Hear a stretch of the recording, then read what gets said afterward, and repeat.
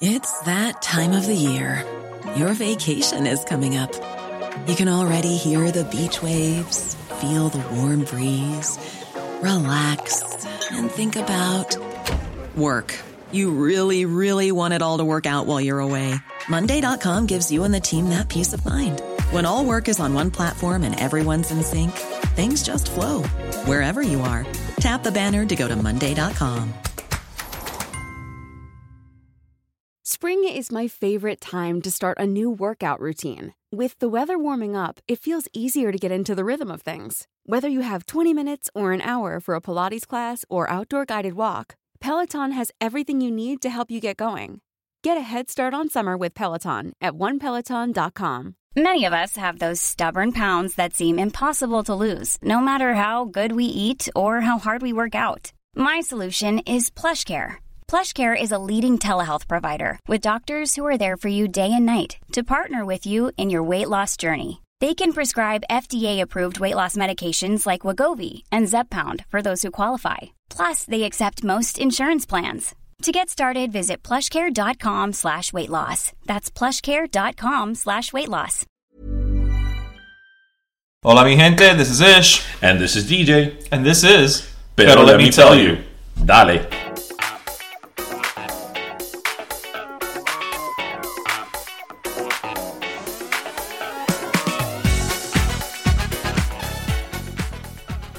Hello, good day. Auf Wiedersehen, farewell. Na na na na. I'll see you all in hell. No, that's not the way it goes. You know what? There's what is it? There's a problem with the girl named Maria. No, there's something about how do you solve a problem named Maria? There's so many songs that came out from that musical. Well, yeah, that's back when people actually, saw musicals and it was on TV and all that. No, but the favorite thing song. Oh, that's true. You know what? I don't like Whiskers on Kittens. Like, the list of their favorite things are stupid. Mm-hmm. Welcome to Pero Let Me Tell You. Where we start each episode on, what was this? The Sound of Music? This was The Sound of Music. Yeah. Carrie Underwood. Ay, pobrecita, but her face was messed up and now it's better. What happened to her face? She was in an accident. Carrie Underwood? Yes. American Idol Carrie Underwood? Do you know of another? No, that's true. Yeah, I forget what the details of it, but she was in some type of... She had something happen and she had her face was banged up. Yeah. La pobre. Yeah. Tuve. She escaped the Nazis and, now now her face got messed up. How do you solve a problem like Maria? You let Jesus take the wheel. That's how. Oh my God. Jesus take the wheel. That is the ringtone of one of the girls that works with me. Thomas, if you're listening, you know this. you know who I'm talking about. And it drives me, I love her, and it drives me insane because there will be, talking, and it'll be like, Jesus, take the wheel. Oh, no. My friend George used to always say that whenever we'd go out drinking. Because then afterwards, it's like, it's time to go home. He'd be like, Jesus, take the wheel. Jesus, take the wheel. Bueno, welcome to Pero Let Me Tell You, episode number 12. Yes, sir. If we were eggs, we'd be a dozen. Ooh! It's just 6 one, half a dozen the other. Why do they say baker's dozen when it's not 12? Because that's why it's a baker's dozen. But that's stupid. Just call it 13. But then it is 13, but it's a cute thing. It's like the baker's giving you an extra. So it's the baker is being nice. He's giving you his version of a dozen, which includes something you're not being charged for. Wait, do you get charged only for 12 when you buy a baker's dozen? Yeah, in theory, that's where it comes from. I don't know about now. If you're getting that for free, baker's dozen it all the way. Right, it's all about the baker's dozen. I want a baker's dozen of donuts now. As long as they're not Magnolia. Magnolia has donuts? I'm sorry, I was thinking cupcakes. Oh. Magnolia cupcakes, you know what? I'm sorry, we're going to lose our sponsorship. It's true that we don't even have yet. Magnolia cupcakes are crap. I mean, they're good in the sense that they're cupcakes. No, I'm saying that's true. Right. I mean, it's a cupcake. True. You know what's actually really good at Magnolia Bakery, and that I'm not even a huge fan of? The banana buttercream? The banana pudding. The banana pudding, that's what I want to say. The banana pudding. I know, because I've had that banana pudding, and I don't even like banana pudding. I don't like banana pudding either, but it's good. That, ladies and gentlemen, is the key of how you know if that's it's good. You know what I've never had, despite, all the times I've been to, I'm not going to say the city, because then you're going to start talking about the city, and I don't want to do that, but, as many times as I've been to the Big Apple, let's leave it there. I've never had that damn cronut. And you know what? At this point in time, I don't care to have the cronut. I do. Just because I want to eat all things that are baked goods that make me a fat bitch. Oh. Okay, you know what? Let's talk a minute about New York and your residency in New York. Okay, my residency. You make it sound like if I was, showing at the Grand Theater. Okay, if I would have visited you more in New York, they would have had to roll me out because of Martha's Bakery. So shout out to Martha's Bakery. So good. Every time I go up there now, or I always make it. What was it? I always forgot. What was the name of that? That area you lived in? Oh, Forest Hills. Oh, Forest Hills. Forest Hills. Why yes. did I want to say Highland Park? Forest Hills. Forest Hills. Yes. It was down the street from me on Austin Street. They have 3 locations, and 2 in Queens and 1 in Brooklyn. I do know why I wanted to say Highland Park, but anyway, is it because you were thinking of the eldest daughter on Modern Family, Sarah Hyland? Yes, that's exactly. I know. See, I know you. Anyway, so. Episode 12, here we are. We talked about cronuts, cupcakes, Magnolia Bakery. As we sit here eating pastelitos and cubanitos. So clearly, La Dieta is so over today. Yeah, if we were to record more often, I would have to be rolled out of here again. Yeah, so, for sure. Anyway, so I wanted to bring something up that that I read a few days ago. It's not really so much topical in terms of news, but just an overall statement. So the table of contents. There was a poll done recently of 1,800 people who identify themselves as millennials. All right? Okay. Our favorite group. Was this a poll to find out which member of One Direction they were? No. The study was conducted by the Conference on Jewish Material Claims Against Germany. Okay. Clearly not about One Direction. And they interviewed, they interviewed about 1,300 to 1,400 millennials. Okay. Okay. And they found... And these are self-identified millennials yeah, as well. So actually, that's a good question. I don't know. No, because it says they identified as millennial. So I'm just putting that out there because I know sometimes with these groups it's a little nebulous as to where the starting and ending point is for a group. I know it's quote-unquote defined, but there's a difference between if you self-identify for survey purposes than if you are identified as. Like, if you are identified as a Hispanic male, I mean, you either are or you aren't, quote-unquote, right? Right. But... I'm just I don't know that caveat of it, but they interviewed between 1,300 to 1,400 millennials. Okay? Got it. And they found, oh my god, 21%. So sad now, 21% of the millennials that they interviewed did not know what the Holocaust was. 66% could not come up with any names for any of the concentration camps, so they had never heard of the word or the name Auschwitz. Over 45% of them did not know that there were 6 million Jews killed in the Holocaust. Okay, well then, should I keep going on with the stats? I don't think you need to, especially since I believe it was this week we just had the Day of Remembrance from the Holocaust. Mm-hmm. It was, I forget what the name of it is, so apologies on that, but I know that happened this week. Yeah. Okay, so to say that I'm dumbfounded by this is tremendo understatement. Here's my thing. Okay, so here's my first question. My first question is... My second question is... How do you not know what the Holocaust is? How do you not know what the Holocaust is? And then even if you put it within the context of like, well, you're not Jewish. Like, let's say... I'm just saying, like, I'm thinking of like the most stupid reasoning possible, okay? Uh-huh. Like, I'm not Jew. You know, the way people, it's like, well, I wasn't alive back then. Why would I know about it? You know, that type of mentality, right? Fine. But have they heard of slavery? Like, but okay, so then have they heard of World War II? And what do they think happened during World War II? A war. There was a war of some. There was some type of war going over on. Roman numerals or something. We don't know. We're not sure. We're not sure. People were arguing about putting 2 eyes together. I don't know, to make the number 2. But like, that's my question. It's not even so much about like how do they not. I mean, that's the first question. How do they not know about it? But then you start to pull that thread, and it's like, okay, but these are millennials, which means that they've already gone through the school system, which means that in theory, at some point, they should have had a lesson on World War II. And the entire linchpin of that war is the Holocaust. I mean, you say this. I know, I'm preaching to the choir. I'm sorry. I know. I'm just like you don't know this, but it's like that's the entire. Like when you talk about World War II, I would be hard pressed to ask anybody to tell me anything else. The 2 things that come to mind actually are both minority oriented. It's the Holocaust and the Tuskegee Airmen. Like, and the Japanese internment camps here in the U.S. Like, but I'm saying. These are like what did they talk about then? Like, World War II happened, Hitler came out, he made that mustache unpopular, the end. Like, how did I don't know. I know you don't have the answers, but I don't know. What do you think attributes to this? Because because we're not even talking about something that's like, okay, if people don't know who Charlie Chaplin is now, right? They're stupid, but I get it in the sense that that's not. If it's not in front of you, you don't know it. But we're talking about something that, for all intents and purposes, is taught in a school at some point. There's people who are still alive that went through this. But I'm saying, but even if there weren't, and like I don't know anybody who was part of the colonization of Cuba, but I know that happened. I mean, I learned about. Look, I don't know. Look, I know that we've talked about this before, and I know that we are on the cusp of being millennials in terms of age. I think the official name for us is Zillennials. Yeah, we're like right there before. Yeah. I've never identified myself as a millennial, nor do I think I'm anything, in that realm of what what a millennial is, quote unquote, quote is. So I can't speak from that point of view or even that. But the reason I put that is because you said about learning it in school.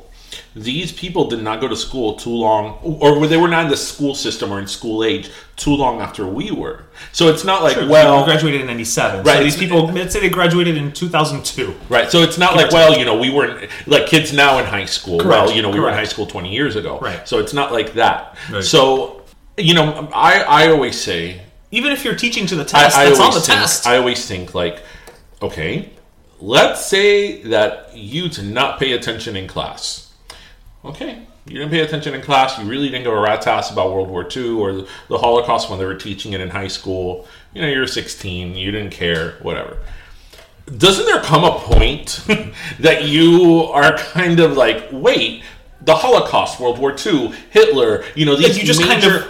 you just kind of even almost happen upon it. Right, these major world events. World-shaping events. World-shaping, catastrophic events that weren't really that long ago, because this was in the 40s. It wasn't that long ago. No. In the grand scheme of the world, no. But it wasn't something that happened 1,000 years ago. It's not the French Revolution. Or hundreds of years ago. It's something that happened within the lifespans of my parents, my grandparents, aunts and uncles of mine, or they were born around that time. But the point is, it's not something that happened that long ago. It's like, how can you not know? And you don't have to be an expert. You don't have to know exactly, all the countries that Hitler invaded one by one, or but how can you not know? How can you have gone through your life without ever hearing the word Auschwitz or the name Auschwitz? Like, Anne Frank. Listen, if I know the word comptroller and I don't know what the hell that is, I'm pretty sure that y'all should know what the Holocaust is. But that's my point, because I feel like there's so many things attached to the Holocaust. Like, it's not this event or thing that sort of happened in its own silo, right? Like, it happened in relation to World War II, Adolf Hitler, quite, frankly, one of the most, recognizable villains in history. I know for a fact that in school you have to read the Diary of Anne Frank. I mean, maybe not all curriculums, but again, there's to your point, there's always these like touch points. Even if you're a freaking X-Men fan, the first X-Men movie, Magneto, is shown in a concentration camp. Like, I mean, but that's where I'm going. It touches on so many things. But that's where I'm going. Like, things related to World War II, especially the Holocaust, are things that come up so many times in pop culture. Whether it's in movies a lot. How many movies they have about the Nazis? Yeah, I mean, they have probably from Life is Beautiful to Inglourious Basterds. And I'm not even talking about like straight up hit Schindler's List. I'm talking about movies that Inglourious Basterds, that maybe as a subplot, it's like the background is Nazi, correct, or something it's like Poland, that. It's like never in your existence did you ever wonder, maybe I should look into what really happened there, or or that it stays in your head. Let me, at the very minimum, look it up on Wikipedia. I've told you, the more information we have at our fingertips, the stupider we become, because we don't have to commit anything to memory. No, but you know what, though? When you say stuff like that, it's kind of funny, and I know that sometimes you say it to be provocative, but I think there's some truth to that. Well, there's always truth. Because I don't understand how somebody in this day and age can not know what the Holocaust is. or to be foreign, to not know and again, the Holocaust is something that, like, how can you not know? Maybe you don't have to know exactly that 6 million Jews were killed. Well, I didn't know how many. But how can you not know that millions of Jews or people were killed? How can you not know that, well, 21% of it did not know what it was altogether. Listen, I will split the difference, and I'll be happy even if you're like that character Heather Locklear played on that SNL skit, who just didn't believe the Holocaust existed. Oh, yes. Because at least then you know it happened. I'm gonna give you I'm about to give credit to Holocaust deniers, because at least they know it happened. Well, they're denying it. They're denying it, but they know it. But they know what it is. Yes, you know what I mean. I mean that I can. But to tell me like that, I can argue again. But to tell me like, oh, I didn't know the holla who, like holla back girl. What? No, like no. Don't be so. Like, it's bananas. Yes, it is. Yes. It is. The shit is bananas that people don't know the Holocaust. When I read this, procreation should be a privilege, not a right. When I read this, it made me think, because this was done by a Jewish study center, or I don't know if it's a university or you mentioned the name, foundation. But it made me think. So obviously, their researchers, probably the scope was pertaining to fair enough, the World War II history or Holocaust. So, and again, as more of these survivors start dying off, it is important to understand where we stand in relation to awareness, so that people don't forget. But it made me think, like, okay, what else do they not know? Like, what else do they not know? Do they think that Titanic was just a movie and not a ship that actually sank? What else? Ooh, let's think these things. Like, they think, like, Abraham Lincoln, It's just a car. Just a car. Just a car. Went to the theater one day, didn't like the reviews. Just, that's why he died. Like,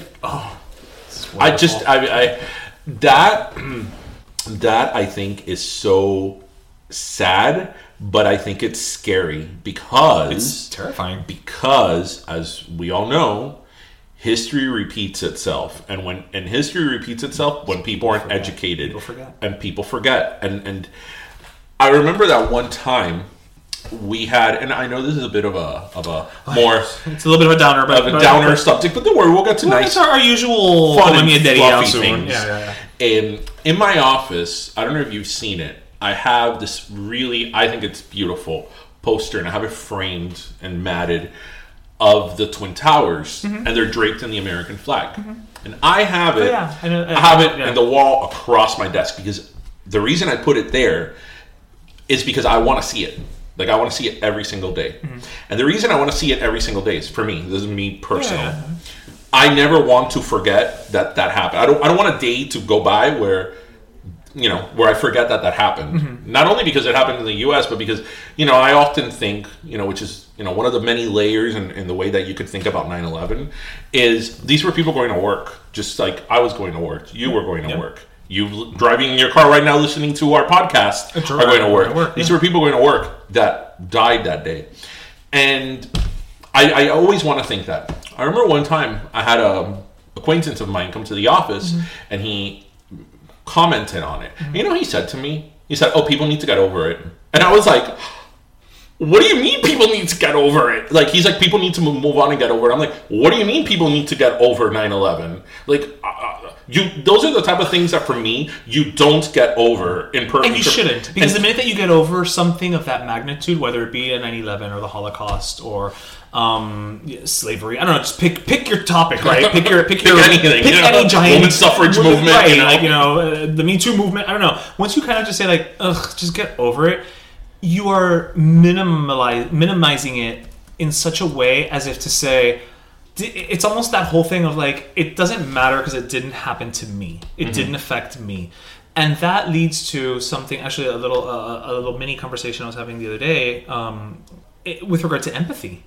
And I just wonder if, to your point, if the results of this study have something on some level to do with people's shift in their ability to empathize. Because I think, so you're proposing it in the way that if people have less ability to empathize with other people, they care less about knowing correct, their history or Correct. their journey, trajectory, Correct. whatever. It's in a nutshell. It's almost the syndrome of, well, you know, and I'll use Miami as a perfect example because we do live in this kind of, you know, Hispanic Latino microcosm here, where it's like, oh, there's no such thing as racism against Hispanics because I've never experienced it. Right. Thank God you've never experienced it, but that's not true because you live in an area that is predominantly Hispanic. So you're not going to, you're just logic would dictate you're not going to experience what somebody in the middle of Wichita, Kansas, Right. you know, population 12 Hispanics may, and Wichita, I'm not saying you're racist, but, you know, may experience something different than what you're experiencing by their environment. So I think it's that whole, well, it didn't happen to me or anybody that I know, or so long ago, they either can't or won't try to relate. And as a result of that, it's not important to me.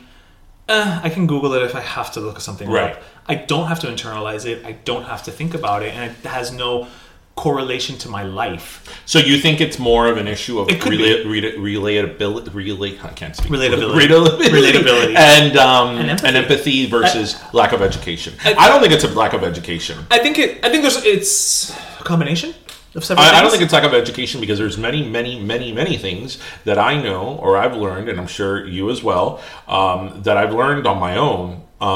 Because I was curious about it and I wanted to know about it. And you don't have to be an expert on it. But not everybody has that impetus, you know, that thing to seek out information and not just seek it out to learn it and put it away, but and then never think, but to seek it out and kind of internalize it. Or, you know, as you and I have both, and I'm sure many people has happened, you know, we go down a Wikipedia hole, right? Where you go on there, you start looking for one thing and you're like, click. Yeah. Click. And 2.5 hours later, I'm like, what? You started looking up the Holocaust, and you end up, you know, looking about the fact that the former host of USA Up All Night, Rhonda Shear, now owns a line of lingerie. Very successful on Home Shopping Network. I mean, like, you don't know how you got there, but you did. But you did. You know, somehow you made that leap. And then but then you and I are also the type of people who, for some reason, these things stay in our head. Mm-hmm. Not everybody's like that. I mean, that's just not because of the internet or the accessibility of information. Just people are different. But I also think that even growing up, you know, I've always said, like, oh, today's youth, you know, they don't know about things past, you know, 10, 15 years ago at most. We used to know about things from, like, you know, the 40s and the 30s and whatnot. But, you know, again, a friend of ours said to us one time, yeah, but I guarantee, said to me one time, I guarantee that when we were in high school, there were probably kids who could not give a flip about something that happened in 1964. Mm-hmm. You know, or because that's who we are. And we take that assumption that other people care about these things. Now, obviously, something like the Holocaust is very different because we're talking about, again, a historical, global, cultural shaping event, you know? A horrible event that you can't or should never be forgotten. But I think some people I think it comes down to that, where it's just like, it'll never happen again. Oh my God. And so I'll just, you know, whatever. That happened back then. That couldn't happen again. I think that's really scary. I think that's terrible. I think it's terrifying. It's really, really scary because you know what? When you have that attitude and you don't know, and again, you don't have to be an expert in history or a guru in history, but just know basic things. Mm-hmm, absolutely. You know, because I've had the conversation with many people, some people who are close to me, who are like, oh, what's the point of knowing history? And I'm like, if you don't know history, how do you know where you're going? How do you know where you're going? Like for example, like right now, you know, the women's movement, the Me Too movement, yes. You know, whatever your thoughts on that are, you have to acknowledge that women don't have or didn't have, historically speaking, the same rights as men, and were treated differently. Because I bet you, and some countries still are. Because I bet you that a lot of people who are kind of like about the Me Too movement, or you know, the Time's Up movement, you know, whatever. Those people probably don't even know that women couldn't vote until like 1920. Yeah. Right? Yeah. Right. Which, again, 1920, it was close to 100 years ago, but in terms of history, the realm of history, it's not that long ago. So your like great grandmother couldn't vote. Women used to have to go and ask permission from their husbands in order to do something as simple as open a bank account, right, or get a job, right, or any other. It's knowing stuff like that that gives you perspective of where we are now. And the same thing could be said, about people that are black, people that are Latin, whatever minority, whatever marginalized. You have to know their past to know why they are where they are today and where they're going and what they stand for. And it's just those are the things that it's like. But don't you get that? Like, because I get it, but it's like, don't you get that? Don't you see that? To quote my sister, who says this a lot, unfortunately, common sense ain't so common. That is very true. It is one of the most misnamed things in the world. That is very true. Common sense, not so much. Thanks for playing. No. Well, to lighten up the conversation. Ooh, hey, I'm getting a twofer. I don't know what any of the topics are. To kind of turn it on, I just thought about the other day, or recently, when we went to the fair, the girl that was called a gyro. If you're a listener, you know what? You need to. Let's say this girl listens to us. You need to learn. Yeah, listen. Because I've always heard the gyros versus gyro. Gyro is how you say it correctly in Greek. But I know there's some people who do. That's what I'm saying. A gyro. Like a gyro is the quote-unquote correct pronunciation. Right. Gyro is acceptable. Right. A gyro. And we're not talking. This wasn't a little girl. No. This one was like in her 30s, and she walked past us to the point where there was a group of what? How many were we? 7? I don't know. We were about seven or eight people. We all turned to look at her as she walked past, and then we all looked at each other. There was probably a lot of chows in her life. And we're... Oh, no. Chows. Not the lords of chows. the chow. There's so much chows in my life, and it's like chaos. Chaos, dear. Chaos. Yeah. You don't pronounce CH cha when it's chaos. Oh, Lord. Okay. Although I will throw myself under the bus. The other day, I said it was a Freudian slip. It was because I know how you say it. I said the Peace Corps, and I was like, I was quickly corrected. Pero mira, the one with chows, I'm gonna give a free pass on that one for a split microcosm of a moment, and here's why. Because of the fact that I guarantee you, and I don't remember, this was eons ago, this is something that happened when we were 17? Mm-hmm. Okay? If you are somebody who comes from a predominantly Spanish-speaking background, and there is, the CH in Spanish is always cha. Mm-hmm. It is always going to be cha. So I'm going to go ahead and chalk that one up to a language syntax situation. True. Pero gyro no tiene remedio. But you've never heard of the word chaos? But you've never heard of the term? But maybe she never saw it spelled. I guess. Maybe she never saw it. Listen, you're talking to the guy who, my mother has been in this country for over 50 years, and to this day she still says biscuit as opposed to biscuit. Before it closed, we would go buy our electronics at Circuit City. That reminds me of something else. So, the woman her whole life. And to our Spanish-speaking or Hispanic listeners, you're gonna relate to this. I don't know why, my parents, everybody I know that English is not their first language. Correct. Let's put it like that. Let's set the bar. They say Oliver Garden. I don't know why they say Oliver. El Oliver Garden. And I'm like, it's olive. No. It's not Oliver. Yeah, eso allá tú y tu gente. No, El Oliver Garden. I've never heard that. Oh my God. So many people. Oh my God, I was watching commercials for the Olive Garden last night, actually.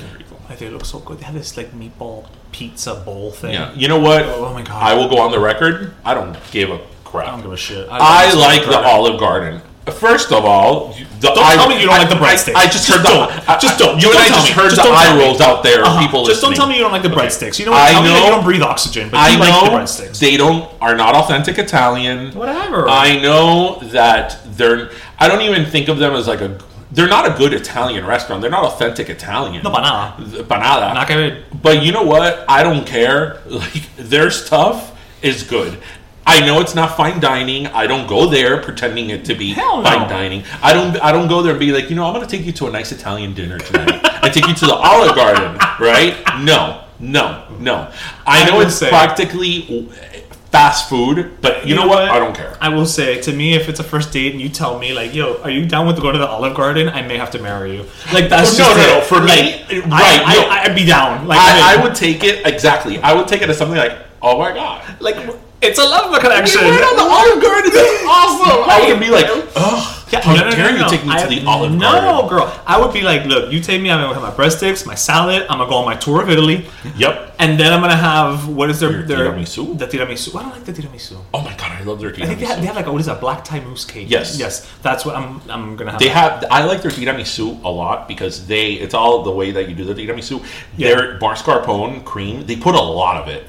Whereas in other places, like more authentic places, they put less of it. What about a living? That's probably expensive, so they buy it in bulk. No, because the tiramisu is more about the lady fingers soaked in the espresso and all that. Yeah. And then, with like a touch of cream. Right. No. Theirs is like 2/3 mascarpone cheese and 1/3 lady finger. And I'm like, bring it on. Because I could have that tub of mascarpone cheese by myself.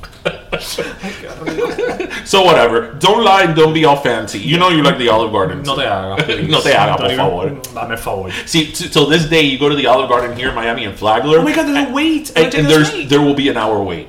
At least. But I think there's only two or three. There's one here in Miami. There's one in Flagler and one in Hialeah. And if there's one in North Miami también. Okay, so there's three Olive Gardens. Maybe four. Maybe there's one down south by Homestead. Maybe. Actually, I think there is. But still, that's not a lot of Olive Gardens for such a big metropolitan area. I know. Also, this episode not sponsored by Olive Garden or any of its subsidiaries. No. I also like Carrabba's, whatever, and I like macaroni grill too. So you know what? Judge me. Judge me. We don't care. Judge me all you want. I mean, we're many things, but one of them is not bougie. Okay. No, bougie cake. Bougie. Que chaos. Too much chaos. Anyway. Yeah, that's. I can't even. But so I do have a question for you. A question for you wrapped up in a topic. So I'm actually. It's weird because I'm gonna kind of go and bring up a topic where the answer's 3. Well, that's it, ladies and gentlemen. Thank you for listening. That's how many licks it takes to get to the center of a Tootsie Roll Lollipop. And Lil Kim. I was gonna say I'm Mr. Owl. The damn owl. 3. So I'm about to kind of sort of defend someone who I don't care for. Mm-hmm. But I feel like is getting a little maligned for something that was said and is being taken out of a degree of context. Dime. Never in all of my years did I think I would ever be putting it out into the universe, much less putting it actually documented, that I'm going to kind of defend local boy Perez Hilton. Cool fact, a crocodile can't stick out its tongue. Also, you can get health insurance for a month or just under a year in some states. United Healthcare short-term insurance plans, underwritten by Golden Rule Insurance Company, offer flexible, budget-friendly coverage for you. Learn more at uh1.com. Spring is my favorite time to start a new workout routine. With the weather warming up, it feels easier to get into the rhythm of things. Whether you have 20 minutes or an hour for a Pilates class or outdoor guided walk, Peloton has everything you need to help you get going. Get a head start on summer with Peloton at onepeloton.com.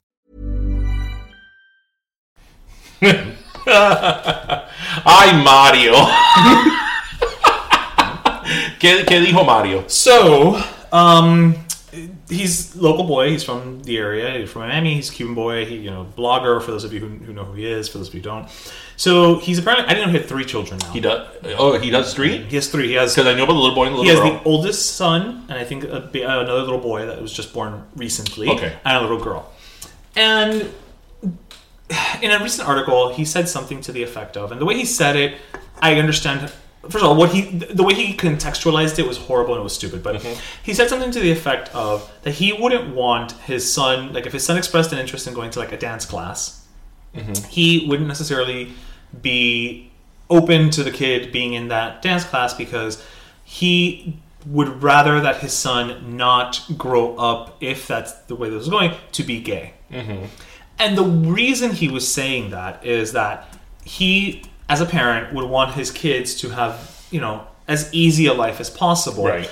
And as a gay man himself, he understands what some of the struggles and challenges are inherent with growing up as, I'm going to go ahead and broaden the scope as quote-unquote other, right? I know what you're going with this, and I already thought about a scene of a movie, but go ahead. As the other, right? In this case, gay. And he came under fire. Now, again, I think it's stupid that he said that he wouldn't let his kid do dance class because of this fear or whatever, because that's not...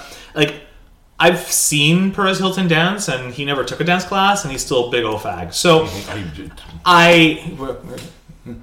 What? Okay, he's fierce and great. He's a fag. No, but that's an ugly word. Okay, go ahead. But whatever. It's my point is that he, to say that this if I place him in this environment, then this is going to happen, feeds into that whole old mentality of like, the guy's in ballet, he must be gay. You know what I mean? And so I don't agree with that part of it. But what I do understand is and I don't have children, but I understand his position in terms of when you're a parent, you want your kids to have less struggles than you did growing up. But of course, being in this day and age of the internet, he came under fire because how dare you as a gay man say that? How dare you, how dare you, how dare you, how dare you? And I don't think at any point he said something to the effect of, if my kid was gay, I would not love him.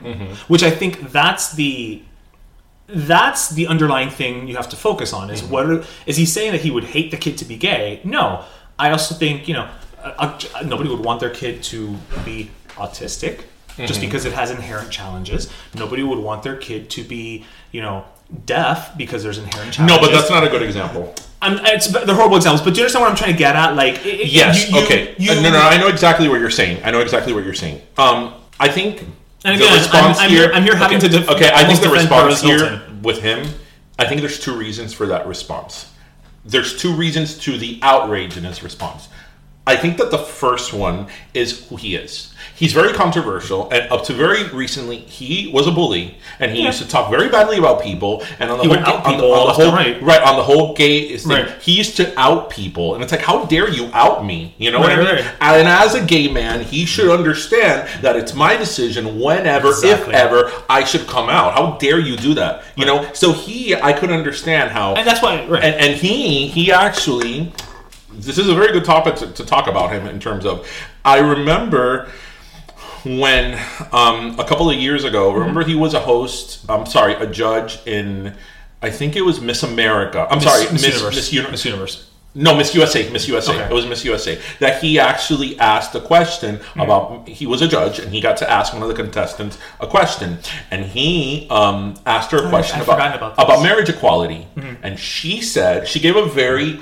I don't agree with her answer, but she gave a very honest answer. She said, I'm a Christian, and to me, marriage is between a man and a woman. That is how I was raised. I love and respect everybody. He asked her, she answered. Right? And it's not like she said, they should burn in hell. No, she said, I'm a Christian, and this is what I define marriage as. Right? And then after the pageant, he went on Facebook or whatever, and he called her a bitch. He called her all types of, names. Right. And I believe it was Glad who distanced himself from him and was like, hey, this is not cool that you're going on here, on here bullying this girl. So I think part of the outrage with him saying that, the way he's positioned himself historically, he made that bed, so now he's laying in it. Right. So when he says a lot of things, people are going to automatically assume the worst, because he's put himself in that position. Okay, fair. He has, and he has said some horrible things about people. So that's that realm. Okay. I think that what he was trying to say is that obviously if you're gay, you're going to have challenges that if you're straight, you're not. But that argument could be made, again, we bring this up over and over again, if you're Latino, if you are black, if you are a woman. That could be made. Obviously, each group of people have their specific struggles and issues. Because for him saying, because I believe that what he said was, I would not want my son to be gay because of these challenges, and if I had the choice to be gay, I wouldn't. Well, that's the same thing as saying, I'm black, and if I had the choice to be black, I would be white, because if you're white, you don't deal with, racism like a black person does. Which there's a certain amount of truth to that. So I understand what he was saying. I just think he could have said it differently. Well, that's my point. I think, but that's kind of where I'm coming from with my defense. I can't even. I know what he was saying, but I'm not defending him. I'm being hard on Mario. I don't know. My whole thing is just like I think people many times, but this is a conversation you have had several times. People look at the face of what's being said and not what's behind it. Right. And that's when you get into trouble. Like Kelly Osbourne got into trouble when she said a couple of years ago on The View of Donald Trump was going to clean your toilet. Who's going to clean your toilet? Right. Talking about illegal immigration. Right. She got under fire because she thinks all Hispanics are maids. No, that's not what she was saying. That's what she said, but that's not what she was saying. What she was saying is, don't be a hypocrite because you know that you exploit people who are in the same situation as the people that you're trying to get rid of. That's what she was saying. But nobody wants to be bothered to look behind the words at the meaning and the context. No, I agree. I agree. It's become so commonplace. I agree with what you're saying. And most of the time, I will be on that with you. But for example, the Kelly Osbourne thing, I don't think that Kelly Osbourne, I don't think she thinks that all Latins are maids or hotel cleaner, hotel maids. But the problem is that by her saying that, and that's the first thing she said, and again, the view is live. TV, the view is live, so many times in the View they stick their foot in their mouth. Her initial and on live perception of that went to a very, very ugly stereotype. And then that's the first thing she said. She went to that stereotype that Hispanics are, hotel maids. Now, should she have apologized? Yes, and I believe she did. Should that be the end of her career? Absolutely not. But as far as he goes, I don't know. I think that, and this all started because of the whole thing with dance class, and I think that also the problem with that is that then you're making an assumption that all kids that like ballet or are dancers are going to be gay. He's drawing a connection, a parallel between two things that have nothing to connect. Right. You know what I mean? Because there are a lot of gay people who didn't take dance class. Right. There are a lot of gay people who were never in the theater. Right. There are a lot of straight people who were in the theater, and a lot of straight people who are... Well, you know what? I'll tell you this as the... now from the position of somebody who has a child. To me, it's as relevant if he's gay or straight as if he's left-handed or right-handed. To me, it's not going to mean anything differently. I mean, obviously, he's going to have his set of challenges. Because left-handed people are actually the spawn of Cthulhu. Well, I'm left-handed. I stand by my statement. And you know what? The world hates me because I can't write in a Trapper Keeper. When I was a kid and I had a Trapper Keeper, my Trapper Keeper were solely for looks because I can't write in a damn Trapper Keeper. I can't really write. Well, in a notebook, I have to write like that. I used to love watching my sister write because she's left-handed also. Right. And it was like she was doing like origami with a pencil. It was just like you people have to twist and turn all the way around. No. It's wonderful. So it's like I'm a minority among a minority among a minority. But you know what though? But that's the thing. You can make an argument that most people, unless you are an affluent white male living in Connecticut, from a powerful company, you're going to have a struggle. You're going to have some sort of struggle. Yeah. Obviously, some struggles are more significant than others. Absolutely. Because the struggle of this person may not be the same as a struggle of another person. But it's not fair to compare struggles either, because your struggle is your struggle. Well, it's true. It doesn't mean that your struggle is less than mine. Right. Your struggle may be bigger to you than my struggle is to me. Right. But societally, mine is going to be bigger. I don't, because for whatever reason. But I hate when people would say that. It's like, oh, but you don't understand what it's like to be this. It's not as bad as you being this. Well, it's not a matter of what's it's bad or not. It's a matter of, we all go through shit and we have to deal with it. It's personal to us. But again, Perez Hilton. Do you think any of it has to do with the fact that he is, Cuban background, Hispanic? I just wonder. Do you think? No. But I'm just curious. Is there any type of lingering, machismo? No, but Perez Hilton probably because of who he is and the way that he comports himself. Perez Hilton was probably very bullied when he was a kid, so he has a perspective of being bullied, which is terrible. But I understand the message that he's saying and the content. Right. I understand what he's saying, right?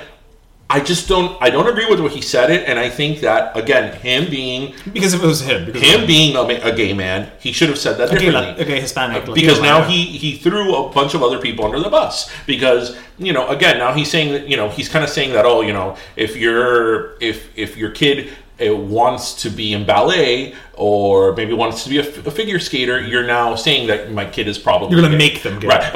And now you're going along with a stereotyping. You're going along with that. So it kind of works both ways. Sure. I think probably a lot of it has to be with who he is. I have mixed feelings about him. I think we all do. No, because a lot of people just downright hate him. Look, I give him credit. Have you ever actually seen him like in person or interacted with him to any degree? No, have you? I haven't interacted with him personally, but I was a couple years ago at the Cosmo Latina Fun Fearless Female Awards, where they were honoring Dalia, and she was as flawless as always. And she was standing in front of me, and I said, she couldn't hear me, but she had her back to me, and I said, "God, you look gorgeous." And she did hear me, and she turned around and said, "Thank you," and was whisked away promptly by did she grab your boob this time? She did not grab my boob this time. I feel like she doesn't want to have... and it is a true story, listeners. She doesn't want to have a warrant in 2 states. I feel like, and I get that, I understand that. She did grope him. I was there. We were at a record. I was groped by Talia.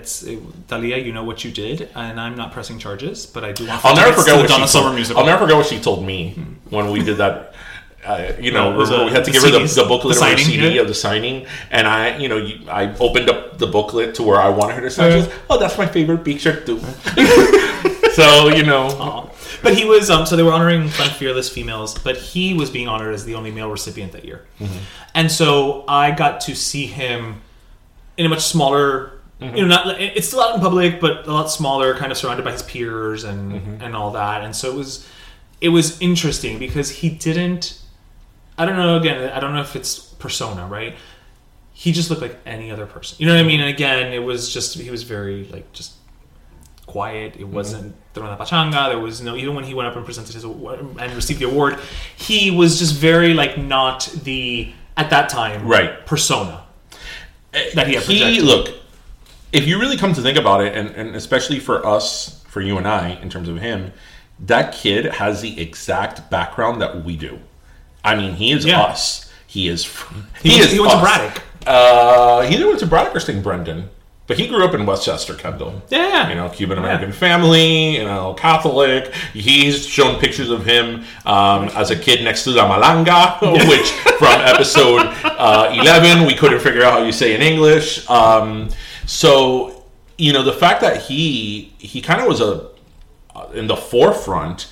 Because at one point there, Perez Hilton was one of the most influential and biggest people in the celebrity landscape in terms of, celebrity gossip. And he was doing it all out of a coffee shop. And he was, that's something that he did completely on his own. Yep. So you know what? Good for him, and props to him for, he made a name of himself. Yeah, he really, really did. And I also give him credit as a human being because he's a very good son. He's very good to his mother, and I think that his mother was at that event. And I think that if you are good to your parents, then you are probably at heart a good person. And on his Instagram, he puts, he travels the world with his mom. He's always with. I believe his mom lives with him. Because he lives in LA, and he's very, very good to her. He lives in New York. No, he lives in LA. He's very good to her. So. I think that's important. But the problem with him is, then there's the, public persona. Right. That he built completely on his own. Yeah, it wasn't hoisted on him. He's no one else to blame but him. He's rude, he's nasty, he's in your face. He would say things about people that he shouldn't be saying, and I know he kind of tried to change where he was going called with out that. on it, so yeah. And I get it, and I give him points for it, but he still says things that, he's very defensive and very confrontational in the way that he reports his celebrity gossip. And I don't think he needs to be, but that's his style, I guess. So I could see how people react negatively to that. Well, so there's that. I guess. I don't have anything else on the docket. Do you, sir? No. Pero songo de Dios Borondongo. Wait, is that Gloria Estefan Miami Sound Machine song? No, chico, you're supposed to continue with that. Songo de Dios Borondongo. Borondongo de Dios Bernabé. Oh, I know this, but I don't know it. Bernabé le metió puchilanga de Dios, Burundanga le hincha los pies. Wonderful. I don't even know how to continue after that. That was wonderful. And he looked so shy saying it, like there was anybody else in here but us. People have called me cubano arrepentido. I don't, you know what? That's going to change after today. I think the best thing, I've been called worse things by better people. Yep. I've been called cubano arrepentido. I've been called cubano arrepentido. I've been called an Anglophile. And then I've been called cubanazo. How do you reconcile? I know, exactly. So I'm a cubanazo and an Anglophile? So you can be both. Why limit yourself? I know a fake Anglophile. It's a friend of mine who lives in Wisconsin. Friend of yours too. Don't be mean. I am being mean, and you know, if you're listening to it right now, I'm gonna call you out on it. Our friend in Wisconsin, she is like Miss. Oh my God, I love John Hughes. I love John Hughes. John Hughes is my, I love all his movies. The Breakfast Club. And a couple of weeks ago, or last month, or whenever, I called her. And I asked her, it was March 24th. Okay. And I asked her, hey, what happened on a day like today, 30-some years ago? 30 years ago? March 24th. Saturday, March 24th. What happened? She's like, I don't know. And I'm like, nothing? 20-some years, 31 years ago in Chicago? Or I forgot the name of the city. It's a suburb, right? And she's like, no. I was like, Claire was in detention.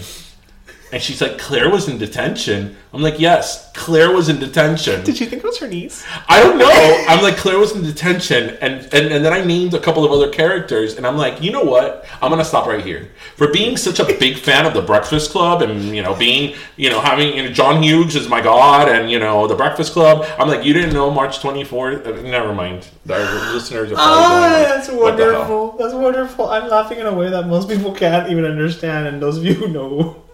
yeah, you'll get it. Yeah, okay. So let's go to our last Coke of the Desert. It's time for the last soda. Are you guys at work yet? The people listening to us? You should be. You should be. I mean, I know que el tráfico está de madre in Miami, but If you're here in Miami, man, I'm sorry you're passing through that 826, 836 interchange construction. And if you're on Coral Way, let's just all come to terms with the fact that it's never going to be not under construction. No. It's also going to be under construction. No. So we hope you had a good drive with us. And most of our listeners, from the feedback that we've gotten, listen to us on their way to work. I know. The traffic is so infernal here. It's where else? We're better. So do you have your last soda ready? Because I have mine. No, go. Okay, so my last soda is actually going to another Netflix original program called Nailed It.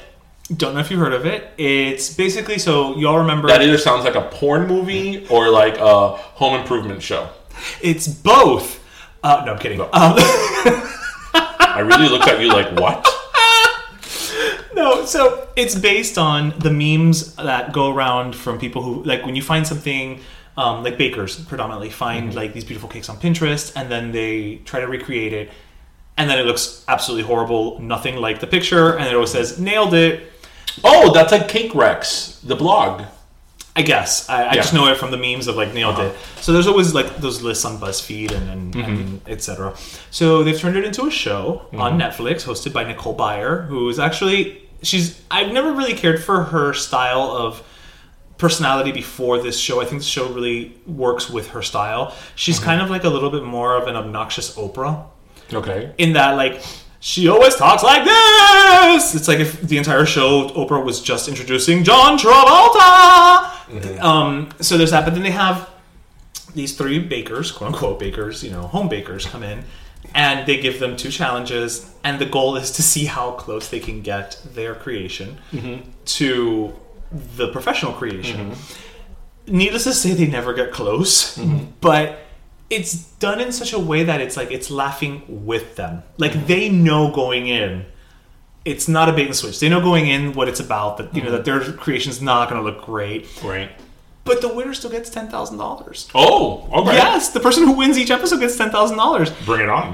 But it's great because it's like it's just fun, and the judges that are on it, they always start off by saying, you got the color just right, or or I can see the substitution, and it was great that you couldn't figure this out, and so you made this modification. So it's celebrating failure in a way that I think isn't done very often. I love how you're making it sound so pretty. Because it is. It's about, look, I always say, if you're going to fail spectacularly. Because then you learn from it. You know what I mean? People are so afraid to just put their foot in their mouth sometimes and to say the wrong thing, especially nowadays, and to do the wrong thing, that you get so tense up and you don't even try. And so these people are like, you know what? It's probably going to look like shit, but I'll give it a shot. Why not? And I'll see what it looks like. And hell, maybe I can win $10,000. So you know what? I celebrate you and all of your failures. Nailed it. And I encourage everybody to find it on Netflix. It's just got renewed for a second season as well. It's only like 6 or 7 episodes, half an hour each. So you can find it on Netflix or Pornhub. Yes. Yes. Unfortunately, the one on Pornhub uses the buttercream in a very different way. It wasn't meant to go in those holes. No. 2 cakes and frosting. Oh, two girls and a spatula. 2 girls and a spatula. So it's a double-headed spatula. Oh, Dios mío. Anyway, well, a Coke 2 nailed it. Coke 2 nailed it. Yeah, it's just a fun little show, and you guys, again, you can binge it over the course of maybe like 4 hours, or on bed to get frisky, or in bed. Yeah, listen, you bring out the fondant and go to town. Fondant is so sticky and nasty. Anyway, like most things found on Pornhub. There we go. So. I was going to give my last Coke of the Desert to something else, but you know what? I'm going to give it to The Breakfast Club. Wait, which one? Well, that's true. There's 2 relevant Breakfast Clubs in my life. I'm a big fan of The Breakfast Club, the urban talk show, a morning talk show. Radio show with DJ Envy, and Angela Yee, and Charlamagne the God. Those, I love them. But I'm talking about Breakfast Club, the movie. Anyway, actually, on March 24th, so it wasn't that long ago, the day that she should have known that, you know what? I want to put her picture on our little collage. She's going to kill you. She's going to kill you. Whatever. She's going to send an assassin cow because she lives in Wisconsin. Just the Miami girl in Wisconsin. To come and come on. That's like if I come and, you're a Superman fan. That's like I come and give you a simple facts like, where's Superman from? And you're like, oh, I don't know. And it's like, okay, all this like pomp and circumstance on you liking Superman and you don't even know, like her case is like, how can you not know Claire went to detention on March 24th? Like, like you freaking had a poster of them in their room, in your room or wherever. Anyway. So I'm going to give it to The Breakfast Club. You know why? Because I actually did watch the movie on March 24th. Okay. Because it was being aired in several channels. Got it. The day of its anniversary.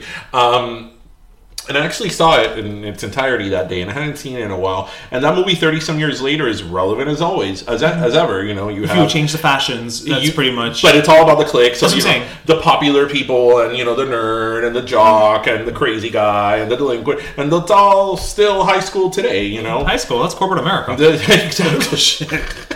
Exactly. So, the fact that a movie that's 30-some years old and that it's about youth, because youth is something that's so fickle and can be portrayed in so many different ways, but it's still very, very relevant.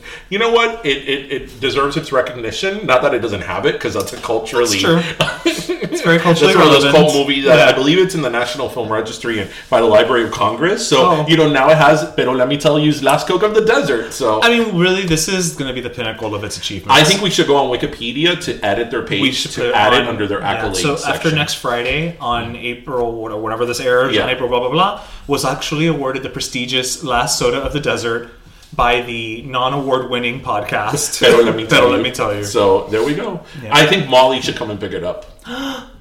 Molly and Emilio. I feel like Emilio, it's more relevant. Molly's too white. Right, like Emilio would be like, Esteve. I mean, everybody, aquí tenemos Emilio Emilio Esteve here with ¿Qué diferencia, verdad? Emilio Esteve y Charlie Sheen. Yeah, pero pero Charlie Sheen his name is Carlos. I know, Carlos Sheen. No, his name is Carlos Esteves. I know, is his actual name. No, I know. But, okay, bueno, Emilio. Emilio, y trae Carlitos. Total, what are you doing right now? Nothing. Bring the tiger blood too. Chico, Carlitos winning.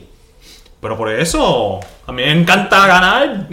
Aquí, like if it's a casino. Just okay, bueno, as Carlo and Emilio make their way over, this was episode 12. So, everybody, thank you once again for joining us. We hope we made you laugh. We hope you made you think. And as always, grab your pastelito, your croqueta, and your jupiña, and have a great day. Yes, I you too, Juan, in Wisconsin. We love you. Bye. Te va a matar, es lo que te digo. All right, bueno, bye everyone.